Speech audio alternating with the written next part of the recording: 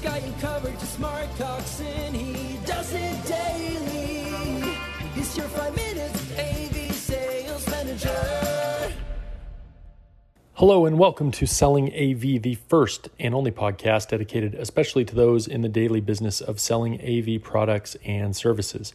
I'm your host, Mark Cox, the AV Phenom, and today I wanted to talk to you a little bit about selling. My podcast today is inspired by an AV in the AM conversation that happened on Twitter over the weekend, and that conversation was hosted by Ian Altman, who is the author of a book called Same Side Selling.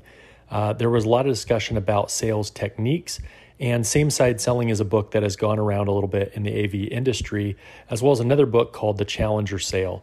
And there are a lot of people who ascribe to both of these philosophies. And I think both of them have really great parts and key parts that are out there.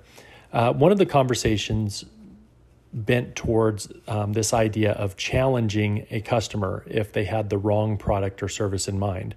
So, imagine the scenario where you come into a customer and the customer has already made a decision about the type of technology or services that they may need.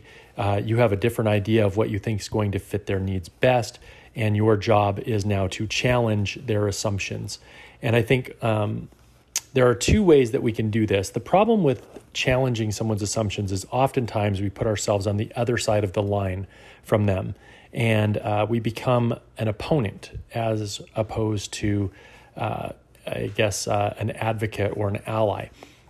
And so, although I love the idea of the challenger sale and challenging people's assumptions, there is a nuance to making sure that you are creating alignment while still challenging their assumptions, but creating alignment between the person themselves and not becoming an opponent. And I wanted to share a couple key phrases potentially to avoid and potentially to use in this situation. So if you want to get on the same side, as Ian Altman would call it, I say that there are a couple things that you should probably avoid. One is if someone is telling you what they've decided to do or a technology that they've decided upon, the wrong way to start your challenge is with the phrase, I think, or with the phrase, you should. I think focuses on you, not on them. Who cares what you think? You haven't even proved your value in the room yet. I'll use that as a devil's advocate phrase there. Or you should, meaning you're telling the customer what they should do. Even worse, I think you should. You should because I think. It creates a very adversarial relationship. It focuses on you, and it focuses on you telling them what they should do. And you're really not in the position to tell them that yet. So I would avoid those two things, especially together, because I think it just starts to sound combative, and I think it puts the customer in a position where they have to assert their dominance in the process. Instead, I think you should have these two key phrases in your quiver, if it will. One is, have you considered? It's a great way to ask if they thought about a different option without saying, I think you should look at this, right? So if they say, hey, we've decided on this solution, you say, have you considered this as well? Oh yeah, we did consider that, or no, we haven't. It at least opens up a conversation. You can ask them why they've either narrowed down and eliminated that, or you can tell them a little bit about it if they haven't considered it yet. The second phrase that I would add to your conversation would be others have. Others have is more of social proof or bandwagon effect. So if you know that other companies in the same position have done something different, you say, wow, that's great. It sounds like you've done a lot of research, come to that conclusion. I know that others in your position have chosen to go this way. Did you consider that as well? So others have is better than I think or you should. It puts the emphasis on what other companies have done that have been successful.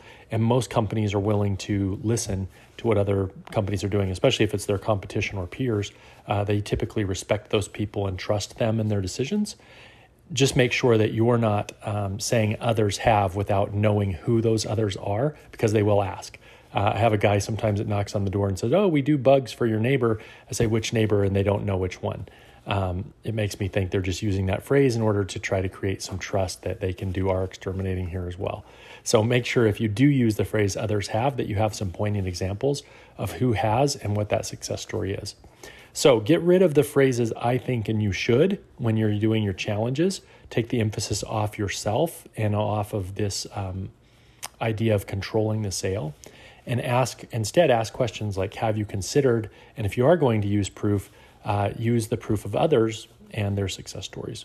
So this has been Selling AV. Think of it as your 5-minute sales manager, and you're welcome. In the need of some tips and tricks on selling AV. He's got you covered to smart talks and he does it daily. He's your 5-minute